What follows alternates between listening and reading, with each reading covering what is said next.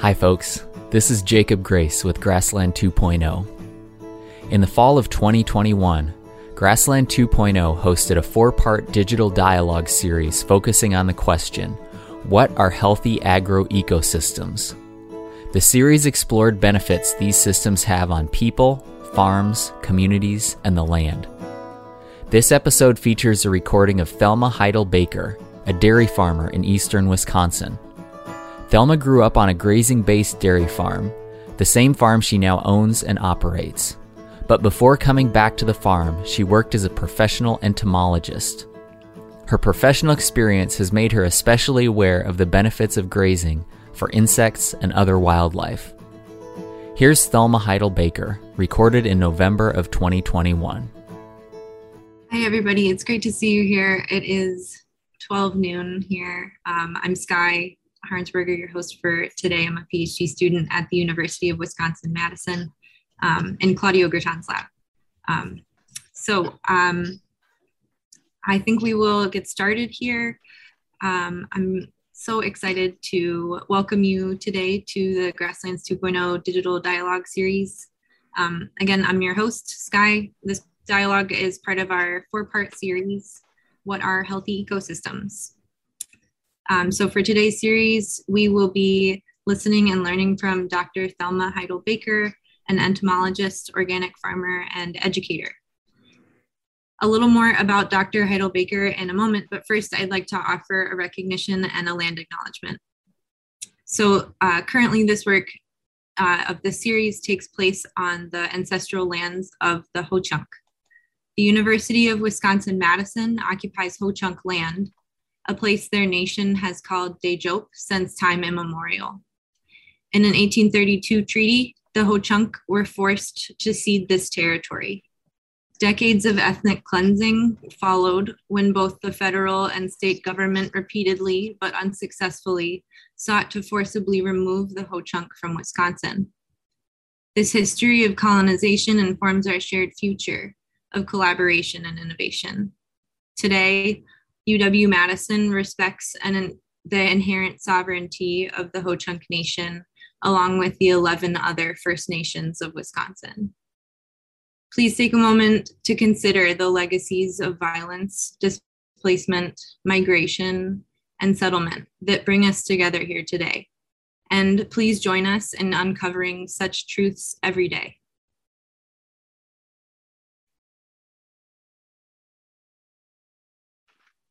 With that said, I'd like to suggest a few ground rules for the discussion, and I'll put these in the chat.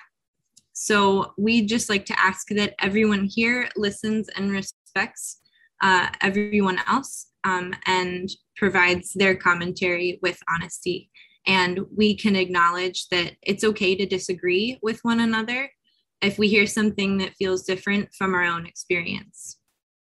It's our hope that we can meet conflict with curiosity in this space, and that we can allow others to step up while we step back if we are speaking too much, or likewise step up if we haven't been speaking much at all. And this is a digital dialogue. It's our hope that this is a dialogue. So folks should feel free to add your questions to the chat during Dr. Heidel Baker's talk, or raise your hand at the end of the talk. If you've written a question in the chat, I'll keep an eye on that and have that as your place in line for questions. And I'll ask you to unmute and repeat your question after the presentation is over. So with all of that said, I am so excited to introduce Dr. Thelma Heidel Baker. She received her MS from Purdue University and her PhD from the University of Minnesota, both in entomology. And her research is focused on the risks and impacts faced by predatory insects from different pest management strategies. Thelma has worked for the Xerces Society for Invertebrate Conservation and was an IPM and extension coordinator for field crop pests at Iowa State University. She is an organic dairy farmer in Wisconsin at Bossy Cow Farm and a member of the Organic Valley Co-op. She actively incorporates insect conservation on her family's farm, like the establishment of monarch meadows. So thank you so much for joining us today, Dr. Thelma Heidelbaker. I will send it over to you. Oh, fantastic. Thank you guys so much for that introduction. And hello, everybody. I am going to start sharing my screen here. So I got something more to show you than just looking at me. So give me a sec here.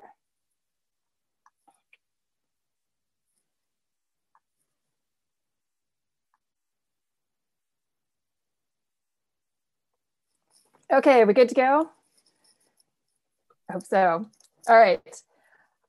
So I'm really honored. I'm really excited to be here today and to talk to all of you about some things that are just very near and dear to my heart, both personally and professionally, as you will see.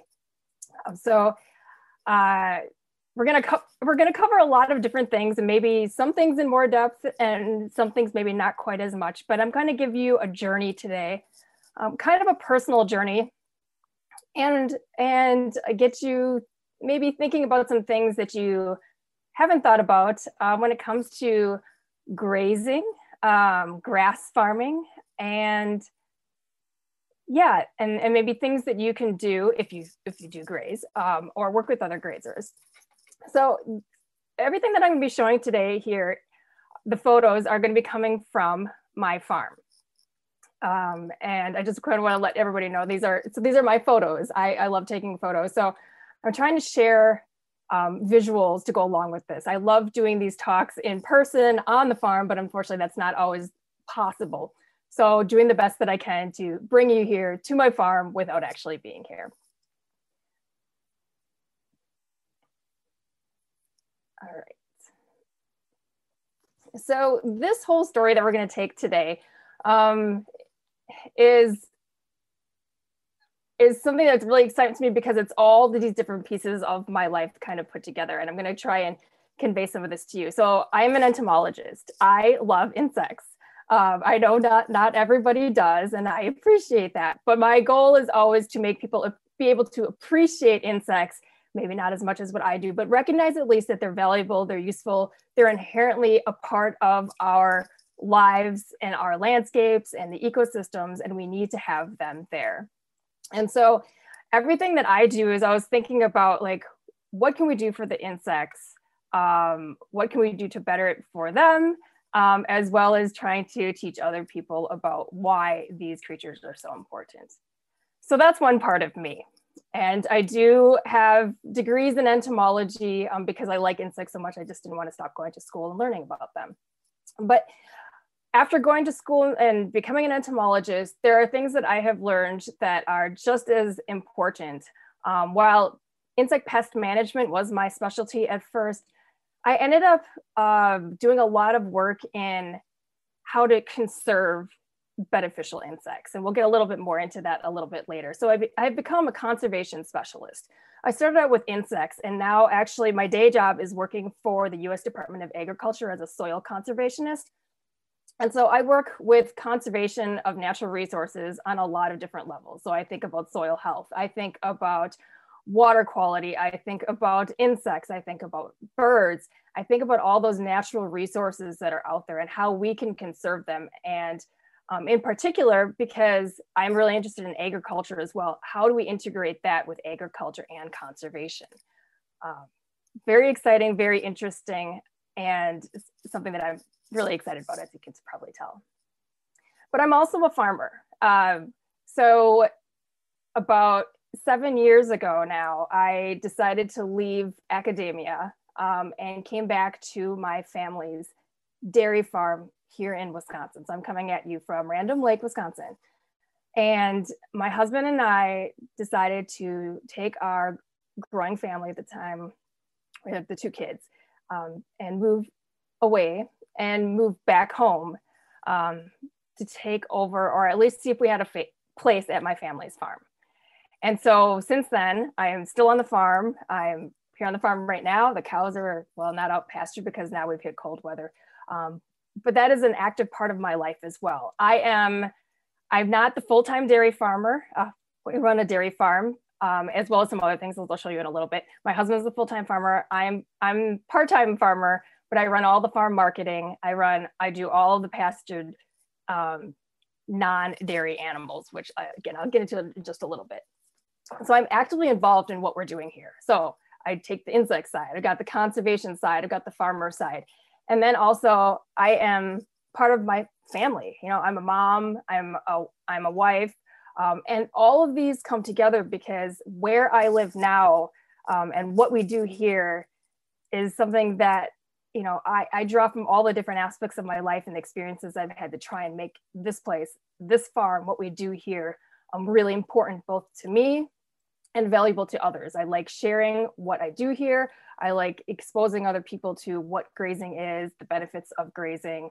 Like I said, if we could get you out on the farm, that would be the best way to do it. But today here we're at this webinar and being able to talk in a different way and learn from this. So let me introduce a little bit more to our farm, because everything that I'm talking about today, I'm going to try and tie in with our farm. We are a grass-based grazing farm. We are primarily a dairy farm, and we do produce milk for Organic Valley. So we're a certified organic farm. We also do a lot of grass-fed beef, a growing market there. So I'm really excited about doing direct market sales as well of food and trying to support a local food economy. So grass-fed cows, that's one piece of it. One of the livestock that we raise. Another one is pastured poultry. Now this is my area. My husband doesn't touch anything but the cows. I do pastured poultry, sell eggs, sell chickens. And all of these are out on grass. And then finally, we also do pastured pigs on a small scale. And again, trying to use our farm, what we've got here, in the best way possible to support our family and to support high quality lives of the animals that we have as well. So we raise livestock, we got cows, poultry, pasture, but the underlying thing behind all of these is the grass. Good grass, that pasture grass. We have to have that out there to support all these different livestock. So it's easy to say when people ask me, like, what kind of farmer are you? I was like, oh, it's a dairy farm. But really, I was like, we're a grass farm, and everything we do is from the ground up. And that grass is so inherently important to all of it, to the livelihoods of the animals, to the livelihoods of us, and to the livelihoods of all the other creatures that live on our farm, which is what I'm going to get into in a little bit here. So this is a picture of our farm. When people ask farm, they usually want the farm buildings, but I don't like highlighting this is the farm, this is the structure of the farm, but really this is our farm. The grasses, the animals, everything working together, the trees, just a really well-kept, high quality, good grass system where we can all live together. All right, but now we're gonna diverge, because remember, I'm an entomologist here and I wanna talk about insects. So I'm gonna start the story here with this quote, and this is from E.O. Wilson, who is, I'd say, one of the most well-known entomologists worldwide. He's done so much work. So anyway, I'm just going to read this quote, kind of reminding us where we're at. That if all mankind were to disappear, the world would regenerate back to the rich state of equilibrium that existed 10,000 years ago. However, if insects were to vanish, the environment would collapse into chaos.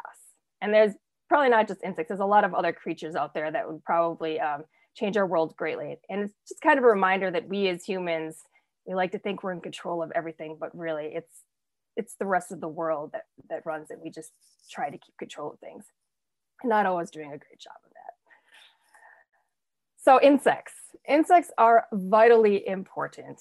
And some of these you'll be more familiar with, some of them maybe not as much. So we're gonna pick them apart just a little bit so that you can understand better these relationships that insects have with all of us, and particularly here on a grazing farm. Pollinators.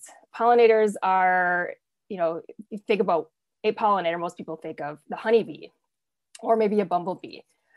They've gotten a lot of popularity in recent years of the importance of pollinators, which is awesome that pollinators have become on the forefront of our discussions on, you know, like on the health of ecosystems.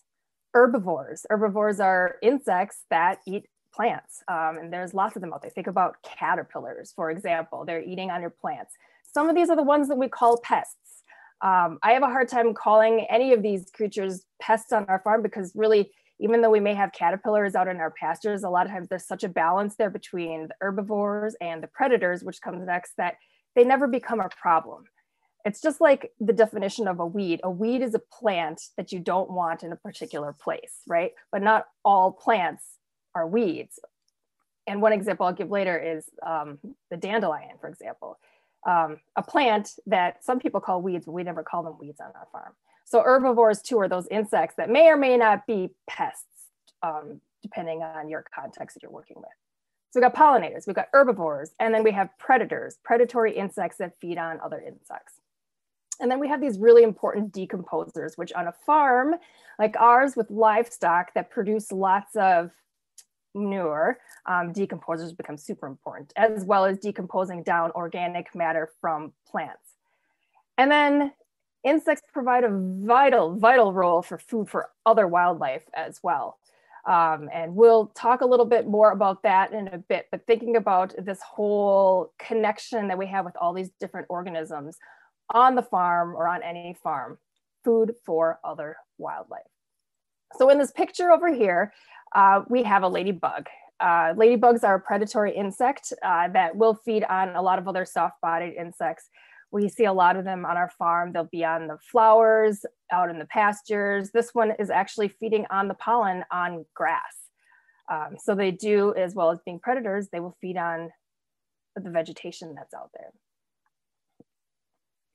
All right, so I want to delve a little bit deeper into, so we know the insects are good and beneficial in so many different ways, but kind of breaking down a little bit more some of these beneficial insects. And one of them I talked about and mentioned was the pollinators. So we've got these pollinating insects. And like I said, if you think of a pollinator, usually most people come up with the honeybee or a bumblebee, but there are a lot of different types of pollinators out there. Mostly bees, but there are other insects that visit plants. They can be flies, there can be beetles, any of those that visit a plant, pick up pollen, transfer the pollen to help with pollination of plants. And then we have all these predatory insects or parasitoids. We kind of lump them together here just for the sake of thinking about it's what they're eating. So if they're eating other insects, other creatures, then they're going to be in that predatory group. So ladybugs are an example one. There are lots of different predators out there. And then there are some insects that are both predators and pollinators. And so we want to have a diversity of all of those insects out there because they're all providing specific roles, ecosystem services, sometimes they're called, to the whole farm. So again, if we think a little bit about insect pollinators, what's really interesting is there's been a lot of research done on pollinators specifically. So we have a much better understanding of like what pollinators are providing to us. We know that a huge number of the plants rely on pollinators specifically for them to be able to reproduce. So you think about all the flowering plants that are out there. A lot of them require some type of pollinator, often insects, maybe not always, but most of the time insects to be able to carry out pollination for reproduction. And there's an example of the bee there. You could see the pollen packets on its legs that are being carried. So as it collects the pollen, so these bees aren't doing pollination for the good of the plant. They're doing it for their own selfish reasons. They want to collect that pollen so that they can feed their young that pollen. It's a great protein source. So they're collecting the pollen for themselves, but in return, they're actually helping pollinate all the plants. And then beneficial insects, the predatory insects, as I mentioned, there's a lot of different predators out there, lady beetles, green lacewings, ground beetles are another one. We see a lot of those on the farm. These are these black beetles here. They live down at the surface. They'll eat slugs, they'll eat worms, they'll eat other soft-bodied insects that are down on the surface. A lot of them, because our pastured system here with our pastured grasses, our permanent grasses, just create great habitat for a lot of those types of insects. Oh, sorry about that.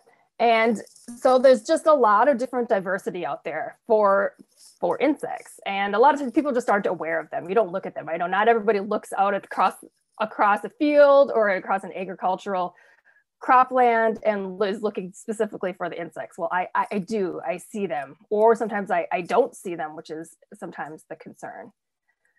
So this is a picture, just kind of showing some of that diversity of like when things kind of come together. This is a picture from our pasture. What is this here? What do you see on that plant? Or what is that plant? Well, that plant is alfalfa, which we do have in our pastures. It's blooming, and we have a bumblebee on it. And as you can see in the background here, the cows are blurred out because of the focal point of this photo, but they are there. So this is a working pasture, and we've got the bees on it, we've got the flowers on it, we've got diversity here. And that's what's really key, is if we didn't have that diversity, we didn't have these flowers here, we wouldn't have the pollinators there. Flowers need the pollinators need the flowers, the cows need the grasses and the other vegetation. So again, everything is there for a reason, and we want to have them all present to have this healthy system. So here's a question for you.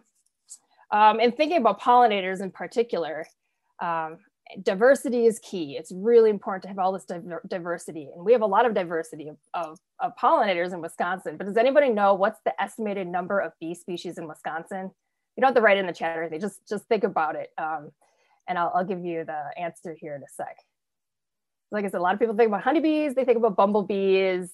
What else? A few species. Well, we actually have an estimated number of 400 different bee species here in Wisconsin. 400. And while there's a lot of research that's done on the honeybees, which isn't even a native bee, I'll add, and the bumblebees, a lot of those other species of bees we know very, very little about. There's not a lot of research that has been done on them, and there's also probably a lot of bee species that we don't even know about yet. But 400, that's a lot. When I first heard that number, I was shocked, because it's huge. And in the United States altogether, there's about an estimated 3,600 different species of bees in the United States. A lot of different bees. All right, so I live on a grazing farm, and if you have a farm with livestock on it, you're inevitably gonna get this. This is cow poop. It's a lovely cow patty.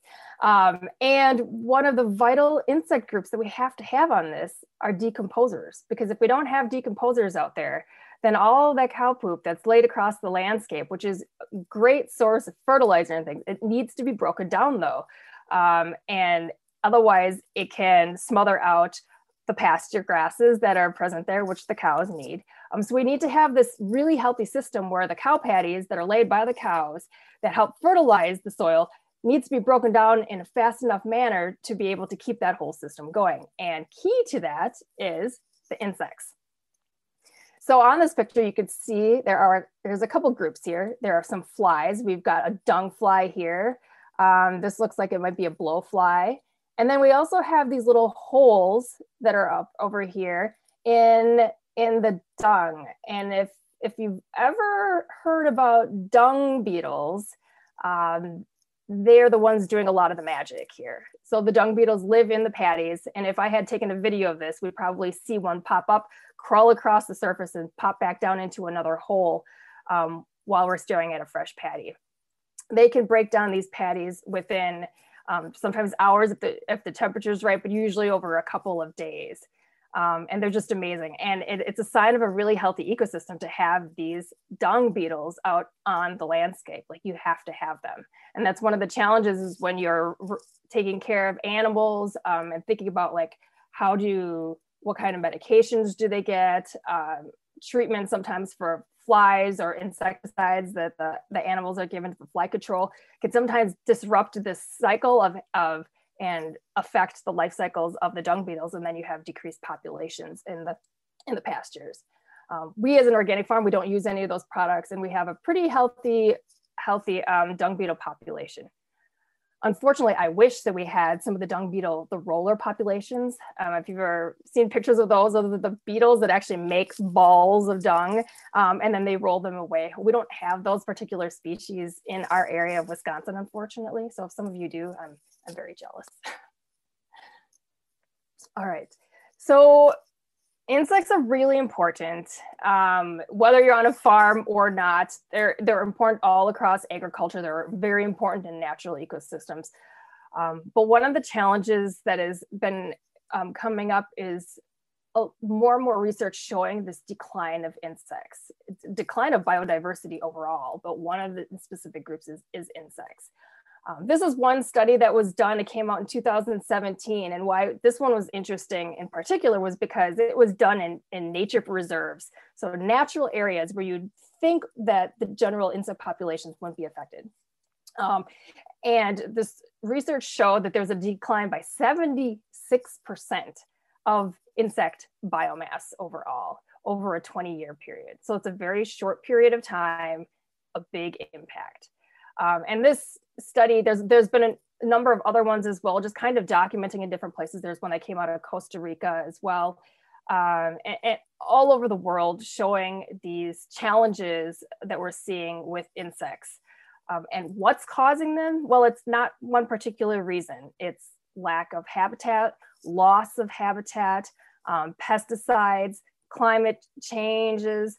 There's a lot of different factors. And because insects are so diverse and live in so many different types of habitats and niches and things like that, it's really hard to be able to say it's one or the other, because what impacts one species may or may not impact another one. But overall, those number of insects it seems to be declining. So I'm going to talk about, we did talk about a little bit about the pollinators, but I want to specifically touch on some of my favorites, and because they're ones that I see here on the farm a lot, and these are the bumblebees. So this is the brown-belted bumblebee. This is one that I found, and you can see that it's feeding on red clover. Red clover is one of our go-to plants. It's a nitrogen fixer. It's a legume, really a favorite plant for the cows to eat, and a favorite too for the bumblebees. And so I got really interested in bumblebees when I was working for the Xerces Society, which is an invertebrate conservation organization, because they were doing a lot of studies on bumblebees across the United States. And what they were seeing was these declines in bumblebees, because they're species that we can see, we can find. And they found is a lot of the bumblebee species are in a very concerning a place. And so it got me interested in thinking like, well, what do I have here? I don't even know what our bumblebee species are. Pollinators weren't my thing per se. Remember, I specialize in pest management. So I got really interested in wanting to see what we had on our farm. And so I did my own on-farm bumblebee diversity study. And this is something anybody can do. It's a citizen science project here in Wisconsin. And you go out and you survey what bees you have. And what I found was that I had, in one summer, 1 week, I found 5 different species of bumblebees on our farm. And 5 different species, that's 25% of all the species that we have here in Wisconsin. And I was just shocked that in our pastures, I could find this. And so it was just emphasized to me as an entomologist, that if you get out and look and you start observing things, that you'll see things more. A lot of times people don't know that they exist because you never looked. Well, it's just like me. I never looked, so I didn't know. So it was just really amazing to see that diversity. And since then, when I go to other grazing farms, I'll often point out the bumblebees that are out there, and sometimes they're pretty rare species. One of them we do have in our area is the rusty-patched bumblebee. And if you're not familiar, the rusty-patched bumblebee is the first bumblebee species that was listed on the endangered species list in North America. And we're lucky enough here in Wisconsin, especially in southern Wisconsin and up in like the Twin Cities area, Minnesota, to have a pretty prevalent populations of them. Not everywhere, but they are there. And so I'm always looking to see that I have that, because I would love to be able to say that I have an endangered bumblebee species on our pastures, but I haven't found that yet, unfortunately. Maybe someday.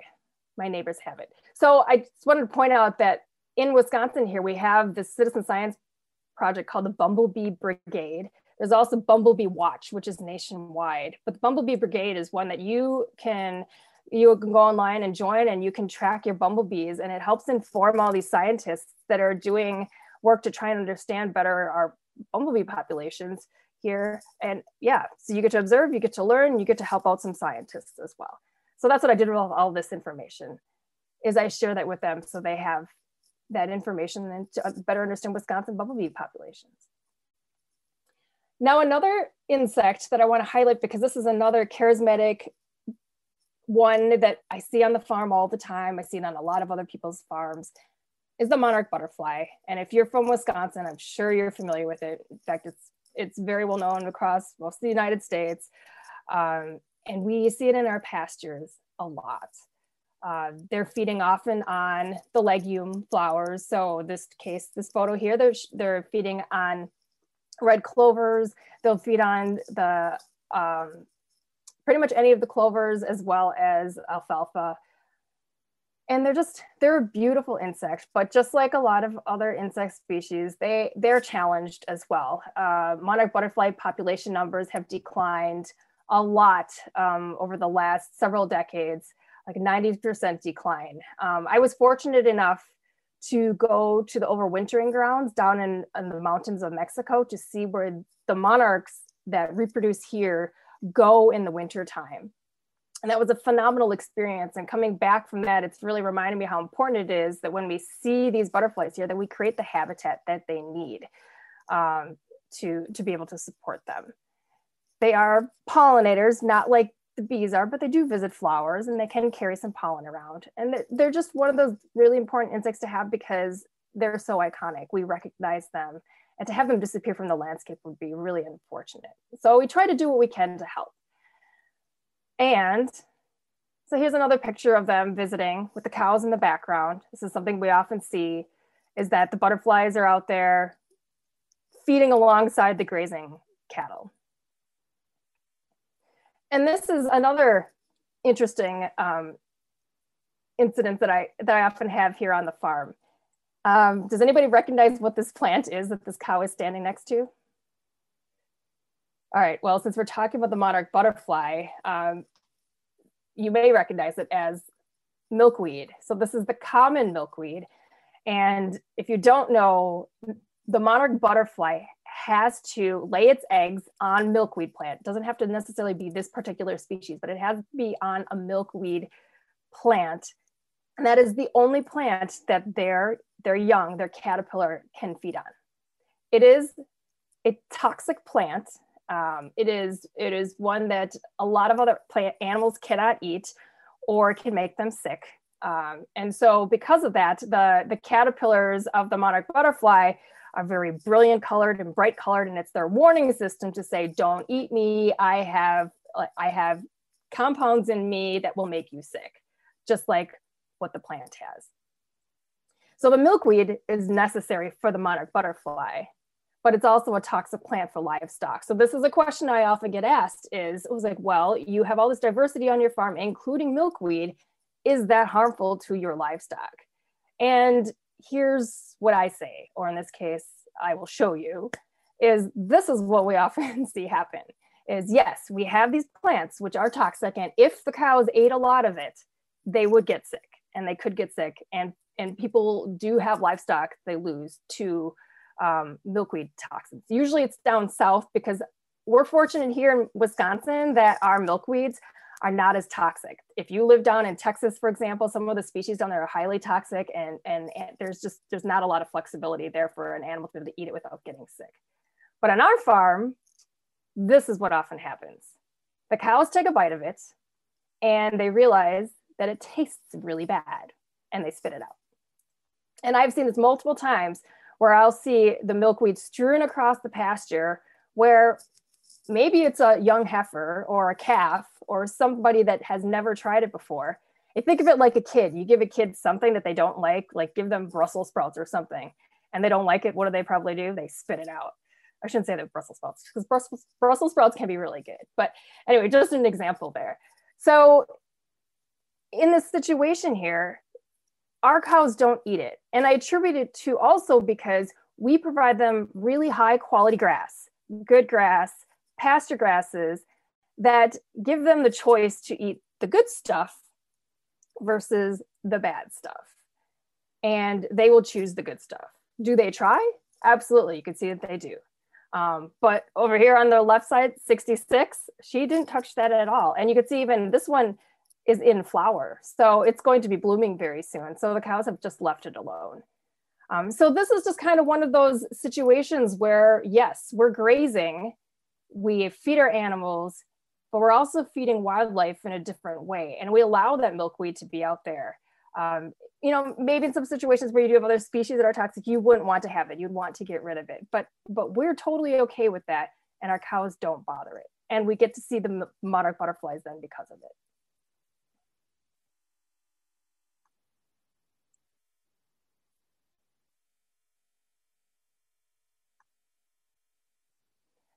All right, so here's another picture that's really important. And I mentioned earlier how the definition of what's a pest or what's a weed is really in the eye of the beholder. This is our fields in springtime, like in the end of May, beginning of June, maybe a little bit earlier than that, of dandelions. And dandelions are, we sometimes call them the ice cream to the cow world.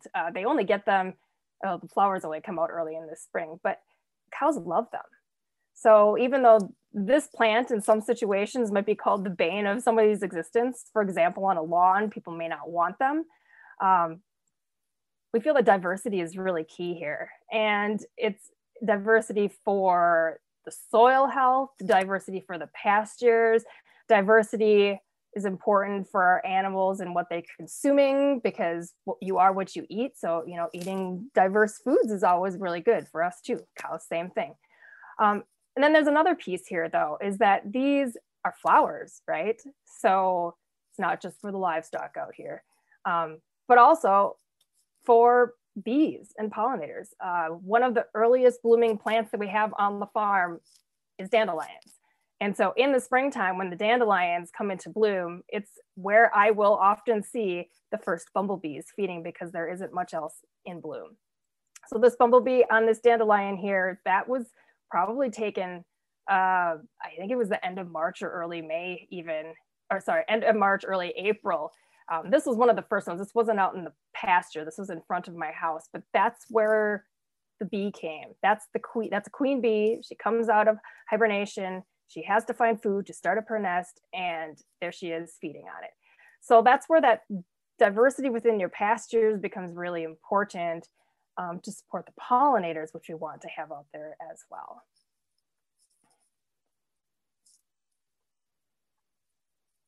All right. Okay.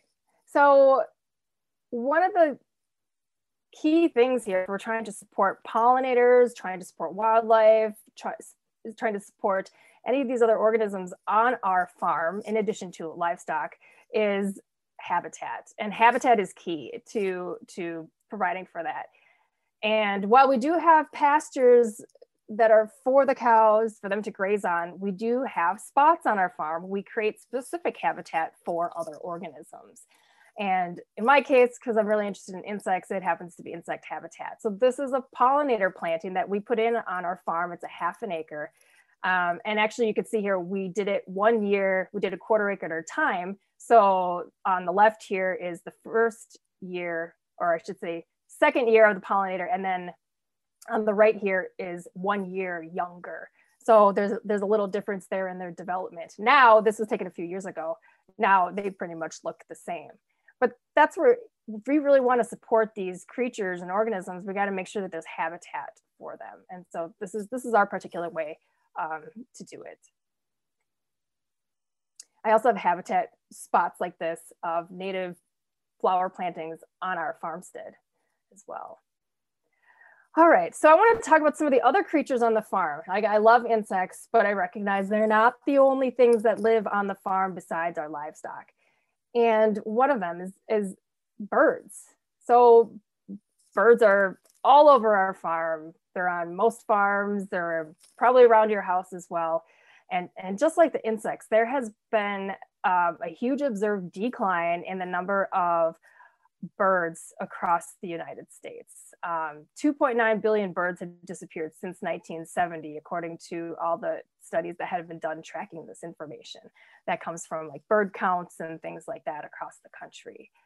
That's a really, really steep decline. And you just don't see as many. And a lot of times once they disappear, you don't really notice it. It just kind of becomes quieter. And one of the groups of birds that really has been impacted by this is grassland birds. Grassland birds. When I was growing up, I don't think I saw very few grassland birds. Our farm was not a pasture grazing farm when I grew up. It was, crops, it was dairy farm. We didn't have the habitat to support any grassland birds. And now we do. And it's been really amazing to be able to see that when we create these spaces for these organisms, that they come back, they're able to exist. So if you create the habitat, sometimes they will come. I guess this is a picture of our pasture. It's not very pretty, but what it is it was left to go. So there's kind of a line here in the middle, and on the left side, you could see it's not as brown looking because the cows were allowed to graze it off. But on the right side here, it was just allowed to go for June and for July so that we could let the grassland birds nest in there. And in particular, these are for the bobolinks. And I apologize, I just realized I don't have a photo in here of the bobolink. But the bobolink is a beautiful, the males in particular, beautiful black and white bird that live in these grassland areas. And the bobolink is one that has a beautiful song. The males are black and white. And I'm gonna see if I can play this song for you. This is the recording that I did in our pastures last year. I don't know if it's gonna work, but I'm gonna just give it a try here.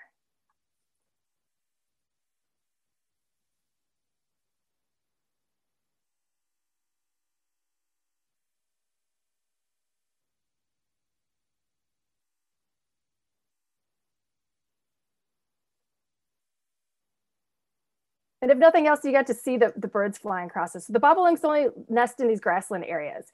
I have given talks at garden clubs and things in our area, and I have had a lot of people tell me that they have never seen a bobolink. Like, they live in the same county as me. They're like, we don't have bobolinks here. And I was like, oh, I challenge you, because I was like, if you come out to my farm, we have got them there in the summertime. The males are singing their song, the females are nesting in there. But the key is to have that habitat. And the other key here is to have habitat that isn't disrupted as much. So we try to give some space to the bobolinks. We do also have to manage that balance of grazing and conservation. So sometimes we can't give them as much as we want to of letting pasture go, because we need to have enough, we have to have enough acres to be able to graze all of our animals on. But they come every spring or every summer, and we do get to see them, and it's amazing. And I really appreciate being able to have that habitat to support these. The bobolinks travel all the way down to Central South America. So to know that their home here in the summertime is our farm, and then they disappear and go all the way down to another continent is just an amazing story. And, you know, here's my cow ninja of living in the same kind of habitat that the bobolinks are in, and what they love, that we can kind of hopefully try and work together so we can have space for both the creatures. All right, I'm going to change the directions here just a little bit now. I want you to take a second and think about your most favorite tree that you have, wherever that may be. And what that tree is, maybe. Everybody's got a special tree somewhere that just evokes a lot of memories or just is special in some way. Well, I'm going to share with you my tree, and that's my tree in this picture here. This is a bur oak that is hundreds of years old. And it also happens to be in the middle of one of our pastures. Somebody somewhere did not cut it down. And so it's been left in the middle of this field. And it has become a place where the cows love to be under it in the summertime. My kids have played out there. I played underneath it when I was growing up. Just like emotionally, it's just been a special tree for me. And it is for our farm as well. It's on all my business cards. I use it on all of our marketing material as well, because it's just beautiful. But this tree, and most trees, especially if you picked a native tree, are hugely valuable in other ways as well, not just for the livestock, not just for the humans. the oak tree in particular is one of the most ecologically valuable trees because it can be the host for hundreds of different species of insects. And you could find on this tree alone hundreds of different caterpillars on there. And why is that important? You're like, oh, well, all these caterpillars are just going to eat the tree up. Well, they're not actually going to eat the tree up. Remember, there's the balance that's going on. So there's probably predators that are feeding on them as well. So everything becomes in check. And one of the predators that eats a lot of the caterpillars that comes from an oak tree are birds. So let's think back to that bobolink that I was just talking about, or pretty much any grassland bird, or most birds for that matter. When they have their young, one of the best food sources that they can feed their young is caterpillars. Because caterpillars are a great protein source and allow the young to be able to develop faster so they can get up and fly and be able to get, move around quicker. Caterpillars.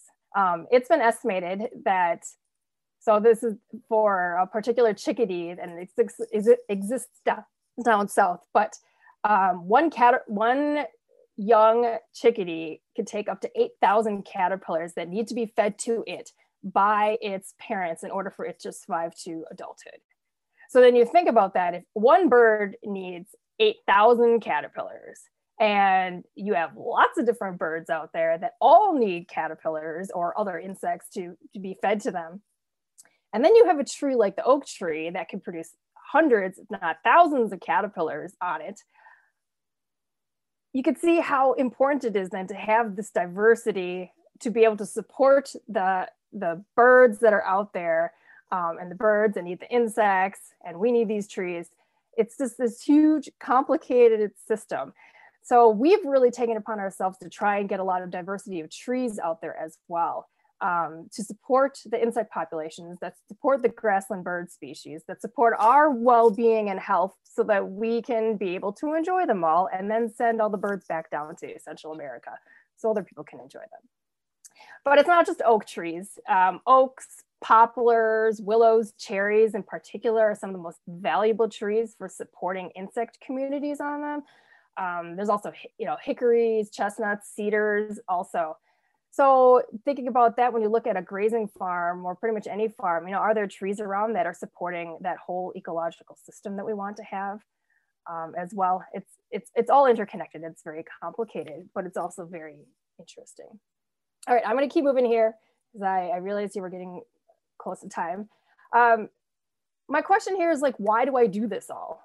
Why do I pay attention to this? Why do we have our grazing farm? And yes, so we run a farm, it's our business. We make an income off of it. So it behooves us to have good pastures, to have good livestock that are healthy that we could sell.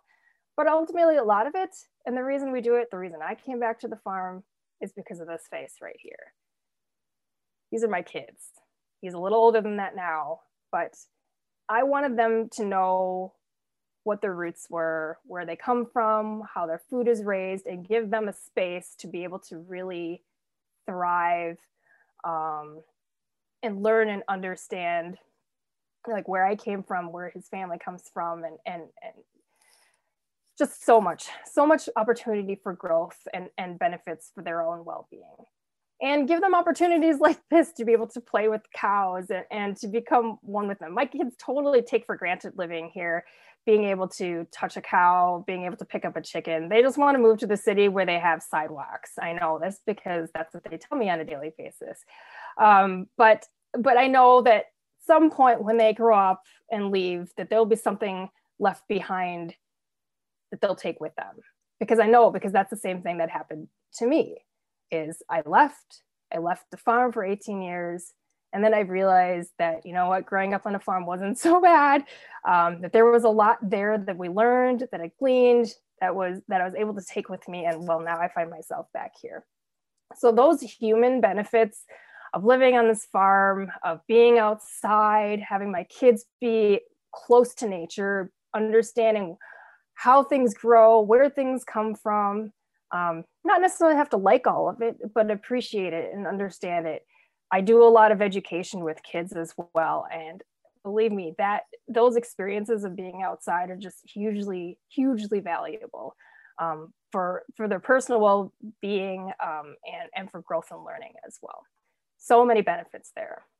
So I'm just going to wrap this up really quickly here. There's so many different directions I could have taken this today, but I just want to focus on how diversity is key. And I'm not just talking about diversity, you know, of the pastures and things like that. We want to have that really important pasture land. Our diversity is there to support our animals. Diversity of what they eat is important for their health, but also diversity in terms of like what we're doing on the farm to support wildlife overall, what we're doing on the farm to be able to support ourselves. We've diversified our farm incomes to make it easier to be a farmer. You know, we don't just sell milk, we sell beef, we sell chickens, we sell eggs. We try to diversify out what we have here to make the whole system work for us. And that's why the grazing has been so important, is it gives us a lot of pretty easy ways to be able to do a lot of different things that work well for us. And diversity also creates resiliency. Remember I mentioned that oak tree was my favorite tree. Well, sometimes we have challenges come our way that we're not expecting. We want to be able to be resilient and to survive and thrive. I lost my oak tree a couple of years ago. It came down in a storm. Everybody in our neighborhood knew about it. It was really challenging. And I knew not just that it was this beautiful oak tree that was now gone, it was a place that was supporting a huge amount of insects, supporting our grassland birds. It was really hard to take. But I've also recognized that if you're resilient, if you can build from the ground up, that when these challenges come, there's ways to move forward with it. We've since planted tons of other trees. I will never see an oak tree that gets this big in my lifetime, obviously, but we've planted a couple oak trees. We've planted a bunch of poplars on the farm this past year in hopes that it'll create a new shade for the cows, create new places for us to play, or future kids on the farm to be able to go. Diversity creates resiliency. There's a lot of challenges that come to farming. There's a lot of challenges coming in terms of changing weather. We want to have resiliency. We want to have a place that allows us to be able to survive and thrive. And that's where grazing has been the answer for us. To be resilient, to be able to survive, to be a small farm run with just me, my husband, and our 2 kids, and we can make it work. So I really appreciate being able to share part of this journey with you today. I just want to highlight some of these are the many benefits of grazing. There's so many we didn't even get into. A lot of these are the very common ones: nutrient cycling, carbon, air, soil health quality. But the other benefits, like I did mention, habitat for grassland birds, support beneficial insects, increase plant diversity, and then the health of ourselves, our livestock. So many benefits that we get from grazing. So I really appreciate being able to share this with you today. And thank you.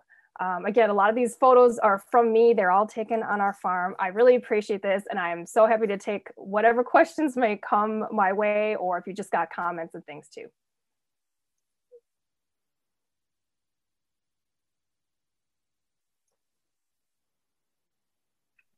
Thank you so much, Dr. Heidel Baker. That was wonderful. And I'm really looking forward to discussing it with you and everybody else here. We already have a few questions in the chat.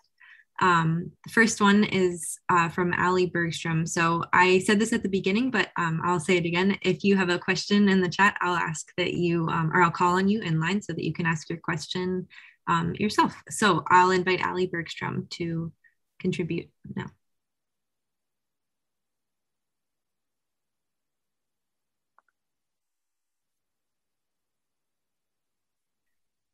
And if Ali isn't available to say their question, I can relay it here. So the question from Ali is, do the decomposing insects have specific habitat requirements that may be negatively impacted by a poorly managed grazing system?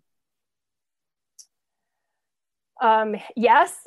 So yes, any of those, the decomposers, and there's lots of decomposers, at least when we're talking about the insects. And then there's all kinds of other decomposers as well. I mean, think about earthworms and things like that. So they have really specific, I'd say almost every organism, every insect out there has its own habitat And that's what makes insects so interesting and so challenging too, is because they all have their specific place, because if they all had the exact same role, then it wouldn't work as well.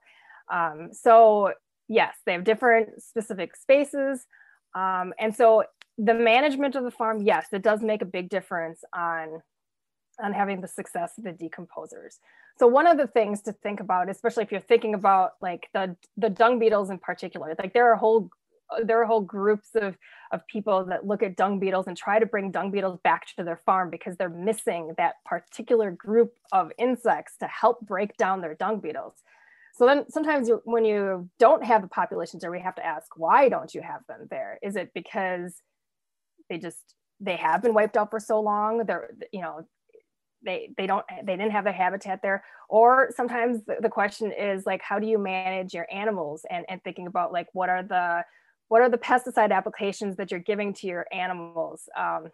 Things like dewormers and things like that are meant to kill internal parasites. When you give them to the animals, and this isn't my expertise area because I haven't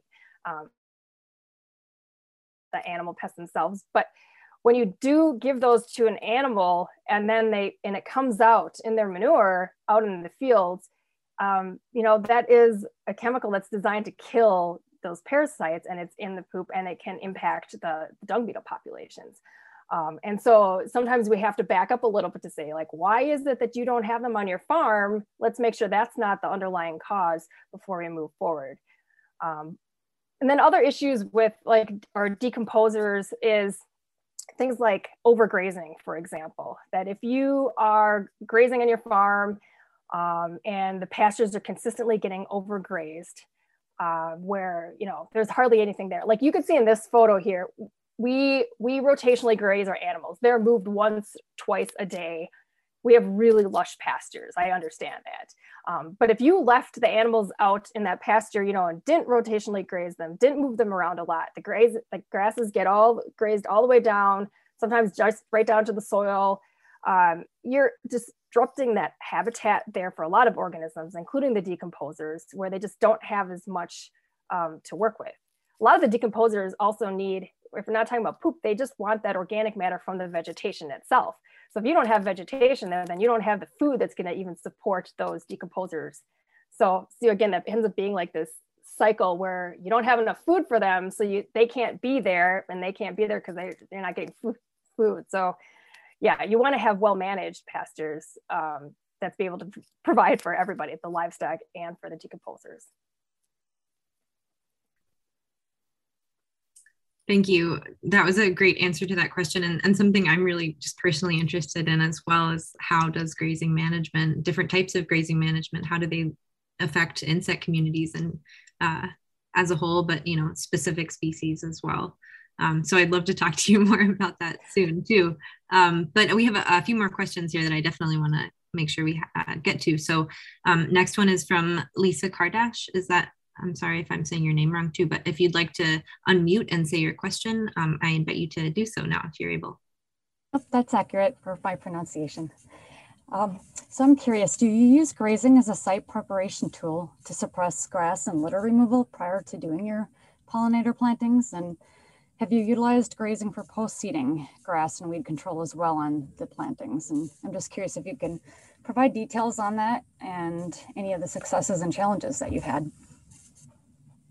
Yeah, well, great question. Thanks, Lisa. So I have not used grazing per se as a site prep for like pollinator plantings. The site that we did that pollinator planting on was at my parents' farm, and they didn't have that fenced in for grazing, so it wasn't an option to do. That's actually why we ended up picking that place, because it was far enough away. We weren't going to be grazing it. So they're like, well, let's just take that out of hay production because that's what it was used for. So that was done with more conventional tillage and things like that to prep it.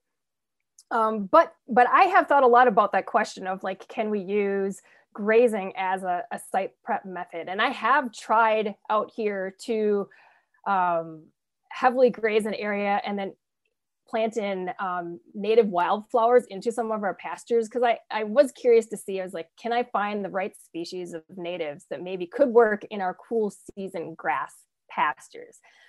I had 0% success in that, but I did try. But one of the things and one of the reasons why we do have a diversity of animals on the farm is you saw that I do raise pastured pigs, right? So the pigs do work really well for a site prep because the pigs that we have do root up, they work up an area. And that was part of the reason initially that we kind of got them, and I started putting them in certain pasture areas because I was using them to not so much site prep for plantings, but to actually try and get rid of Canada thistle, because we, we're an organic farm, so we can't put herbicides out for them, but we do have some areas where we had Canada thistle coming in. And so I wanted to see if I could use the pigs as a way to get rid of them, because the pigs like to root, they like to eat up the roots in particular, and the Canada thistle being rhizomatous under the ground there, like maybe they would eat those up. And the one area where we did do them, I can't say it got rid of it, but it definitely pushed it back a little bit, which I'd say is a big success on our farm, at least, because it's, like I said, we don't have a lot of options for controlling Canada thistle other than trying to outcompete it with other plants.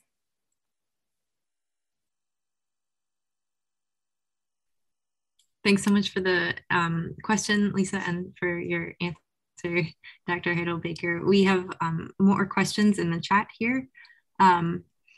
One from Kelly Martinson. Kelly, if you're able to, I invite you to say your question. Thank you. That was a really great presentation. So I apologize if this is a little off topic because it's not really in Wisconsin, but in the southern US, invasive red imported fire ants are really destructive to native insect populations. And I was just wondering if you know anything about the research, if you have any input as an entomologist and a farmer about the strategy of using like a mass aerially applied ant insecticide, such as Extinguish Plus, to an entire cattle ranch in order to improve insect biodiversity to promote grassland birds. Oh, wow, that's interesting. So they're trying to control the red fire ants because they're like a pest species, but then also using that to try and actually increase the diversity.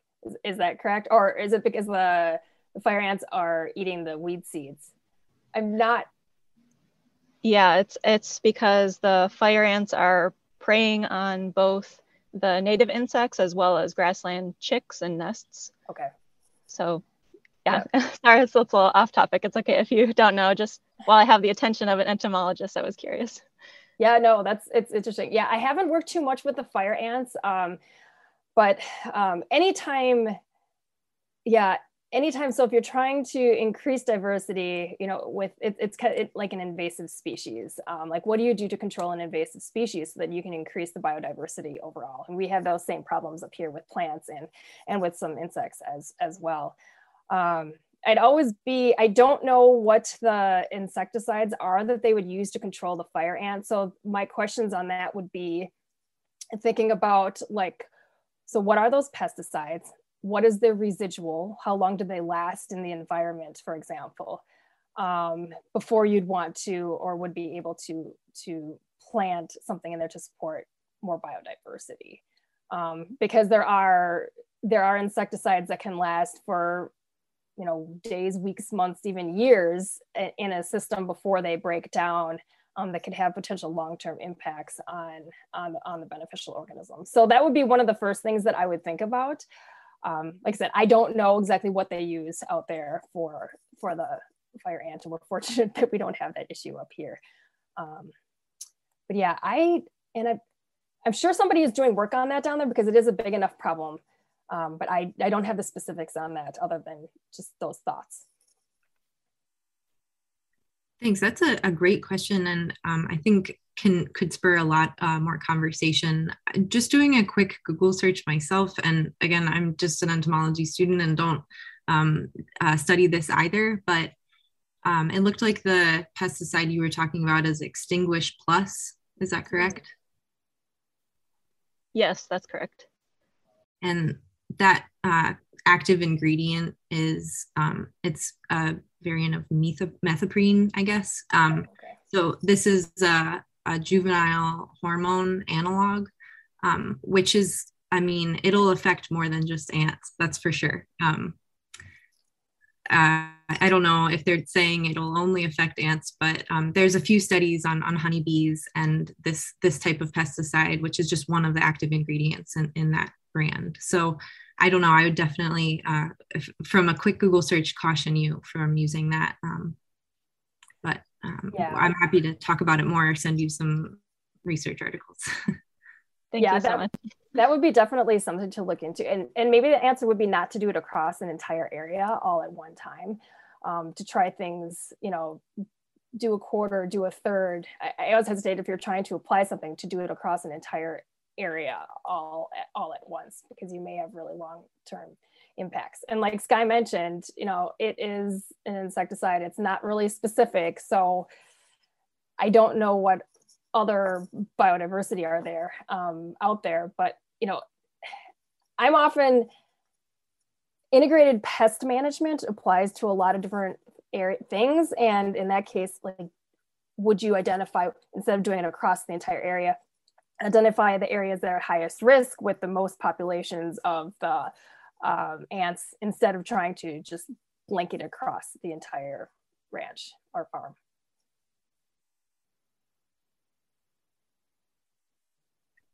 Yeah, I think that's great advice, and I'm sure you can speak to a lot of the types of things that are used in organic, the types of pesticides that are used in organic that may differ from, and probably do differ from what's used in some conventional agriculture and grazing management.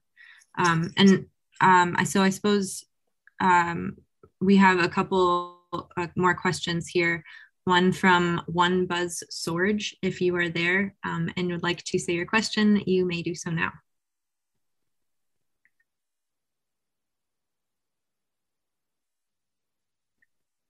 If not, I'm happy to relay. The question is, how do you feel the resiliency for you and your farm has impacted the resiliency? I'm pretty sure it's of you and your farm has impacted the resiliency of your rural community. So kind of a broader question here regarding your resiliency on farm, and then how that's impacted resiliency of your rural community. Yeah, so one of the, that's a bigger question, but I do like it because I think a lot about my community here, where we live, and in terms of, as I've mentioned, I've done education. I've worked for nature centers where I was teaching kids. We've had lots of farm visitors come out to the farm. And I often view that a lot of them have never been to a grazing farm. So I like to give them that opportunity to come out and see firsthand what a grazing farm is like. And sometimes it's not even a grazing farm. Sometimes it's just having seen a farm at all. So, we've had neighbors come over. We've had school groups come over. We've had whoever. If I could do it full time, I would, but I can't. But to give them that opportunity, and when you get local people to see how the farm works, and see where, in our case, like where their food comes from, and understand how it's raised, it gives them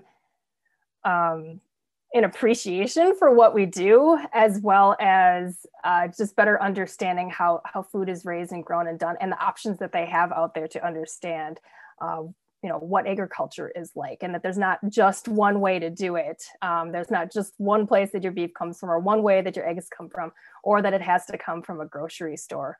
So in terms of that resiliency, we have on our farm here really increased, and because since, for example, COVID started at the beginning of 2020, we've partnered with a lot of farms in our area to start an online farmers market. And that has really increased our resiliency on the farm, because we have become not just a source for local food, but we've become kind of a leader in the area for where to get things from. And now we have other farms that come to us and are like, how do you do this? So I was saying, my talk today is about good grass. And I was like, the good grass is more than just supporting wildlife or supporting the livestock. It has to support us as well. And so if we can have this farm that supports us, and we don't have to worry anymore about the cows and what their care is like, which is where we're at. we don't have a lot of health problems with our cows. And we don't have a lot of health problems with our chickens. And you know what that means? That means that I can go do other things, or my husband can focus on other things, and we can improve other areas of the farm. So it creates a resiliency, and hopefully in the more long term. And it allows us to also take on projects that are outside of the farm to be able to support our whole community. Yeah. Hopefully hopefully that helps. Yeah, that's a wonderful answer. Thank you. Kind of related to what we were just talking about previously, related to pesticides, Dory Decker has a question about neonicotinoids. Dory, are you there and able to say your question out loud?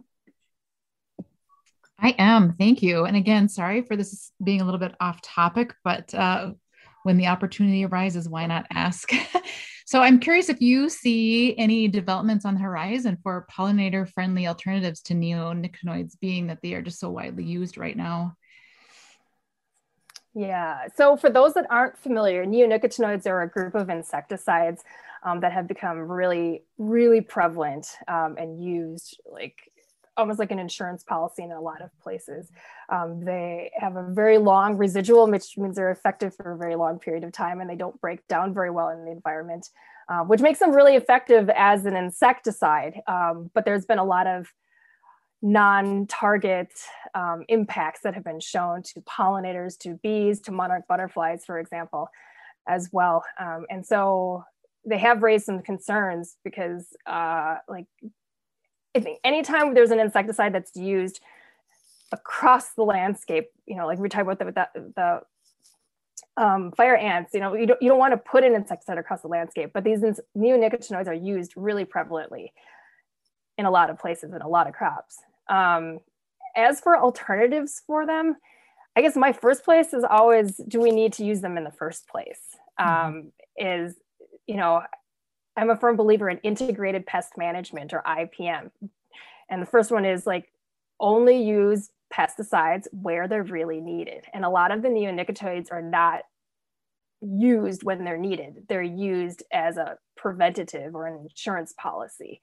So that's one of the big challenges right there, is just trying to minimize the use for it for when it's needed.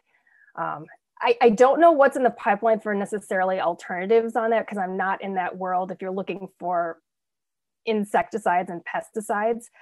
But thinking about what we have here and using it only on an as needed basis becomes, I think really, really, really important. Is there something in particular, Dory, that you were thinking about with neonicotinoids? I guess my focus is a little bit more on greenhouses and trying to sustain local greenhouses. And, if folks are feeling like they need an insecticide, preferably something more targeted is something, maybe there's news about something coming out that is, a little bit more friendly across the board for insects and targets them more specifically for who they need to target. But yeah, so that's a little bit more of the focus that I was thinking of. But well, one of the things, so greenhouses are an enclosed environment, which is actually sometimes really good for pest management, because you can do things in a greenhouse that you can't do in an open crop field, for example. So I would suggest, or I would look into biological controls using predatory insects, depending on what the pests are. So first you always want to know what pests are in the greenhouse, and then look into what are the beneficial insects that can be used to actually help manage an inside biocontrol system. And I don't know specifically what pests you're working with, but there are some really effective beneficial insects, and there are lots of different companies out there that will sell them to you to use. And like I said, in a greenhouse, because it's closed in, you could do a lot of other things. Thank you. Yep, you're welcome. Great. It's great to hear that there are folks tuning in from different perspectives too on farms, and yeah, it really just shows the variety of different management methods that you can do with IPM too, in different settings. So we have a question from Kelly Van Beek, and just asking, can you talk more about the trade-offs economically and ecologically for resting pastures in order to accommodate grassland birds? that undisturbed period is absolutely critical for some species like the bobolink in order to prevent trampling pressure during nesting season while also providing the appropriate grass structure for nesting. Yeah, there's some research. There have been several research studies that have done out of UW-Madison that have specifically addressed this. I'm not an expert on the nesting seasons and exactly which ones are the best to do to support these grassland birds. I can only speak from my experience here, but yes, it's absolutely critical that you have a resting period. And I think it's usually up until ideally to the end of July, if not mid-July, where you just let those areas go where you don't have the cows graze them. So if you can let 5, even 10 acres go, I think sometimes you usually want to, there needs to be a minimum size. Otherwise the birds don't want to use it. I think it's like, I want to say 5 acres. But we'll have to look into the specifics of that. So minimum space, and then not have it disturbed with cattle grazing. And that has been one of the challenges on our farm because we have about the maximum capacity of livestock on our farm for our size. Our farm here is 80 acres. And so we don't have a lot of flexible space with the number of dairy cows that we have here and the other animals to be able to just let 5 acres go or 10 acres go. Like, and this is one of the challenges that I have is my conservation side and then my farming side is I was like, I want to have lots of pollinator pasture and I want to have the bobolinks out here.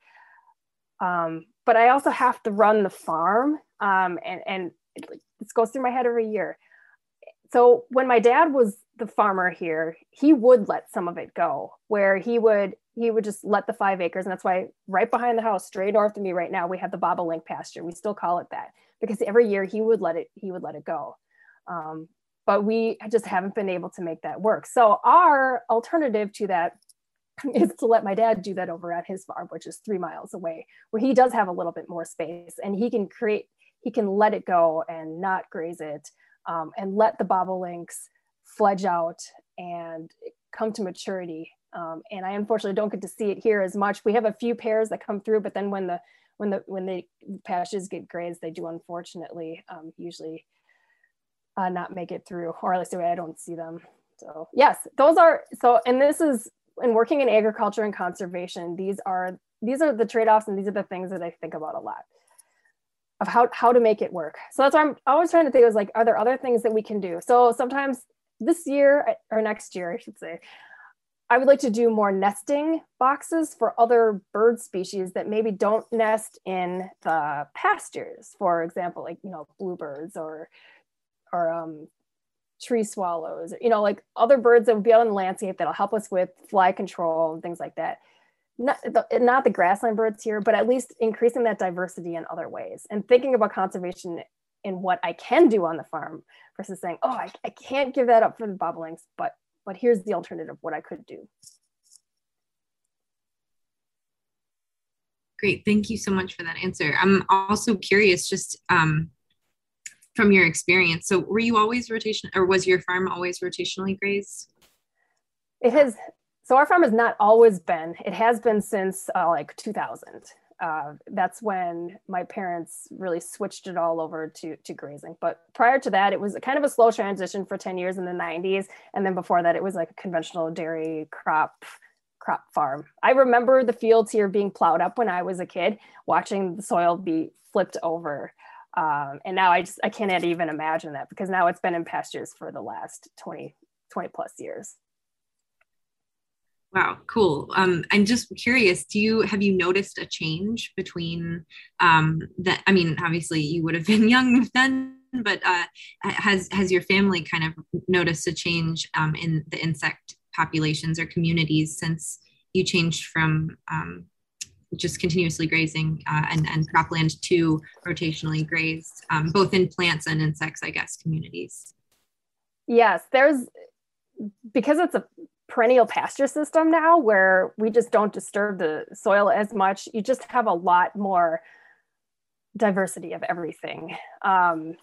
So one of the things I did, I didn't put this picture in here, was one year I went out to the pastures and I just took a circle with my hand like this and I put it down on the ground, just randomly selected it because I'm a scientist, randomly selected a spot, and I tried to count the different organisms within it just to kind of get an idea of the biodiversity. And I've done this in like other areas, usually cropland, and you find like hardly anything in like the circle. I counted 110 organisms in an area this big, and I don't have very big hands. I was just shocked at how much was in that life there and in the pastures in that small area. And I was trying to like calculate it out to like the number per acre. And it was just a mind-boggling number. And that was macro invertebrates that I could see. That's not even thinking about like the micro invertebrates that are in the soil that are just too small for my eyes to catch. So yes, I would say that having these perennial pastures out here absolutely does make a difference on the biodiversity of insects, for sure. Yeah. Thanks for sharing your experience there. We had a comment also I wanted to make sure we addressed from Laura Payne. Laura, did you want to say your comment out loud? Yeah, I was just going to respond to Kelly's question about the bird nesting piece. That's something that I've worked on in the past. And you were right on, Thelma, that setting aside a piece of the pasture during the nesting season is really important. I would say 5 acres is a minimum. We were talking about, up to a quarter of the acreage to really have a big impact. And I was just going to mention the notion of providing cost sharing for farmers to do this, because you do have a loss of forage yield and quality during that period, but it really makes a huge difference in the bird population.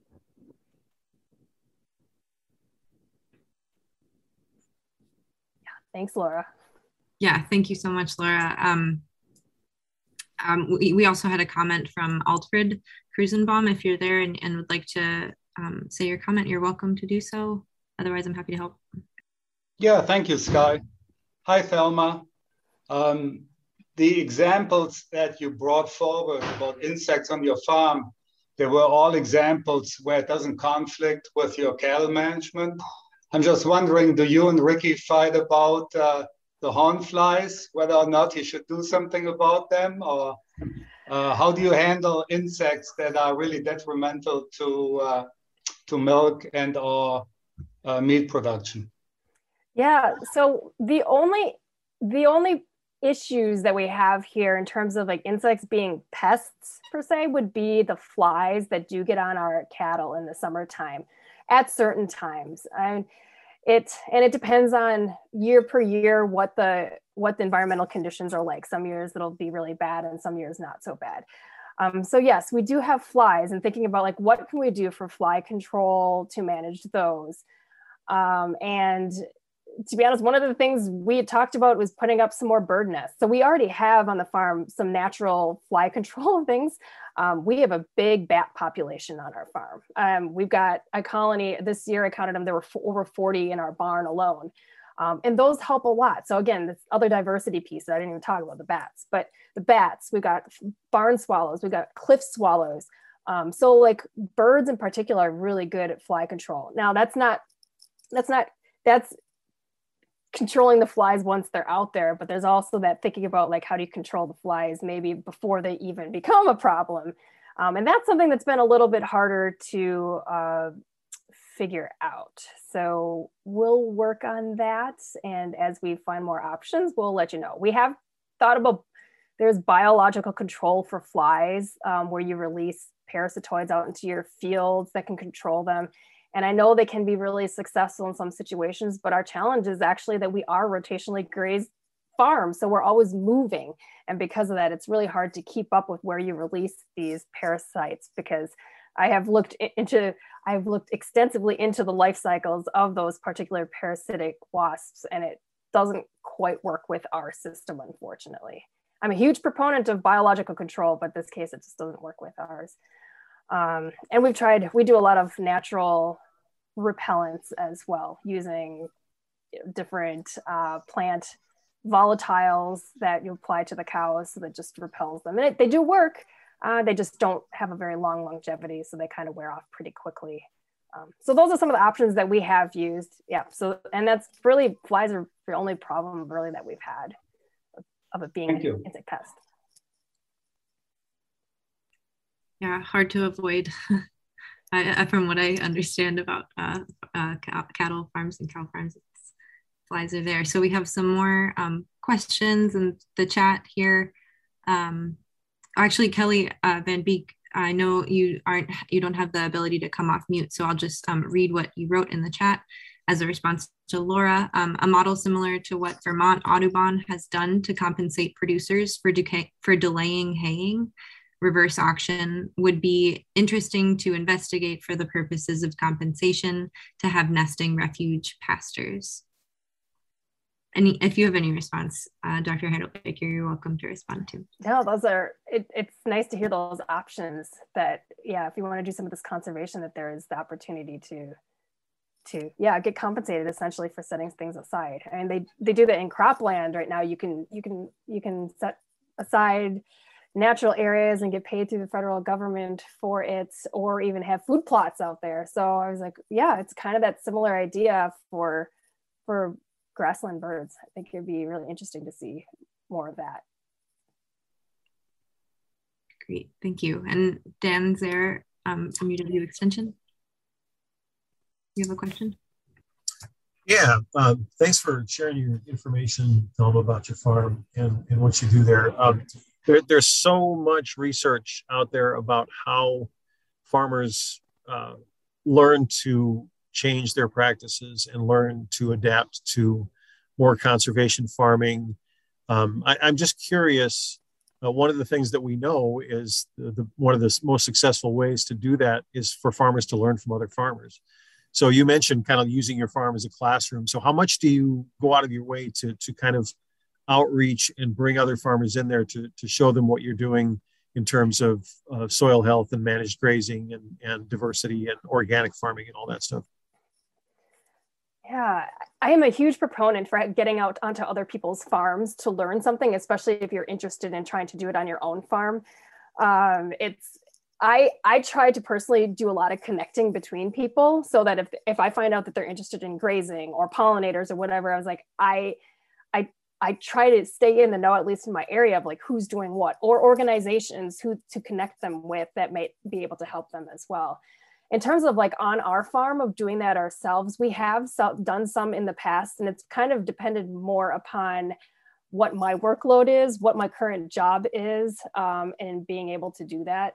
When I was working with the Xerces Society, we did do some on-farm things. I did a lot of the demos on how to do native plantings on a farm, for example. And I have done it in whatever capacities I can. I can tell you, like right now, I work for the U.S. Department of Agriculture and the Natural Resources Conservation Service. And now that I'm working directly with farmers on, how to do conservation on their farms, I have had a couple of different local farmers come out who were interested in grazing because we didn't have anybody else really close by to be able to show them. And I wanted them to understand what grazing was before they signed on to something they didn't quite understand. And so I was like, just come out to my farm and I will show you what it's like, at least on one farm. I always recognize like the way we do it is not the only way to do it. But I have had people come out to do that and to showcase them, because yes, absolutely. Seeing it firsthand just speaks 1,000 words. I mean, it's kind of like why I tried to show photos today too, is just so you can see something of what is going on, but to be on a farm in person. And that's why I've really missed in the last year having pasture walks. There just haven't been that many. So I haven't been able to send people to them because there just haven't been that many. So I'm hoping that continues or picks up a little bit in the future next year, so that I can get people out and show them firsthand. Yeah. Thanks, Dan, for the question. Well, thank you so much, everyone, for contributing your questions here. There's a late breaking entry to the chat here from Sherry Nolden. Do you want to share your link here? You're welcome. Sure. I've been doing some research on dung beetles, and we've found that the dung beetles in our surrounding farms where they have more cattle than we have been increasing over the years. And with that, the hornfly populations have decreased, and it's really quite manageable now. And this is one link showing some research on the way that the dung beetles can reduce hornfly populations, primarily by drying out and competing for the resources that the hornfly needs to reproduce in the manure pats. And for us, our dweller species of dung beetles are the primary ones, but then also we have hydrophilid species that are actual predators of the larvae once they hatch, and they're also a dweller. So there's great opportunities with managing for diversity and insects in our rotational grazing systems. Thanks so much for adding that, Sherry. That's fantastic to hear. And I appreciate that link too, because dung beetles are fascinating. And like you mentioned, they're also predatory dung beetles. So there's a lot of different things that they're doing in the grazing ecosystem to be adding to the overall health of how the whole system works. Yeah, thank you so much for adding that link and that addition to, you know, this conversation around IPM and biocontrols. It's so cool once we start looking at these species relationships, and I'm glad we could explore some of them today. Thank you so much, Dr. Heidelbaker, for joining us. I think that's all the questions we have time for at the moment. If you want to share your contact information in the chat, maybe folks can follow up with you. Thanks everyone for joining us today, and we will see you again sometime soon at the next one. A big thanks to Thelma Heidelbaker for presenting in the Grassland 2.0 Digital Dialogue Series. The Digital Dialogue Series is continuing in 2022. You can visit grasslandag.org to learn more about this year's speakers and join one of our live webinars. Until then, thanks for listening to Grasscast, the Grassland 2.0 podcast.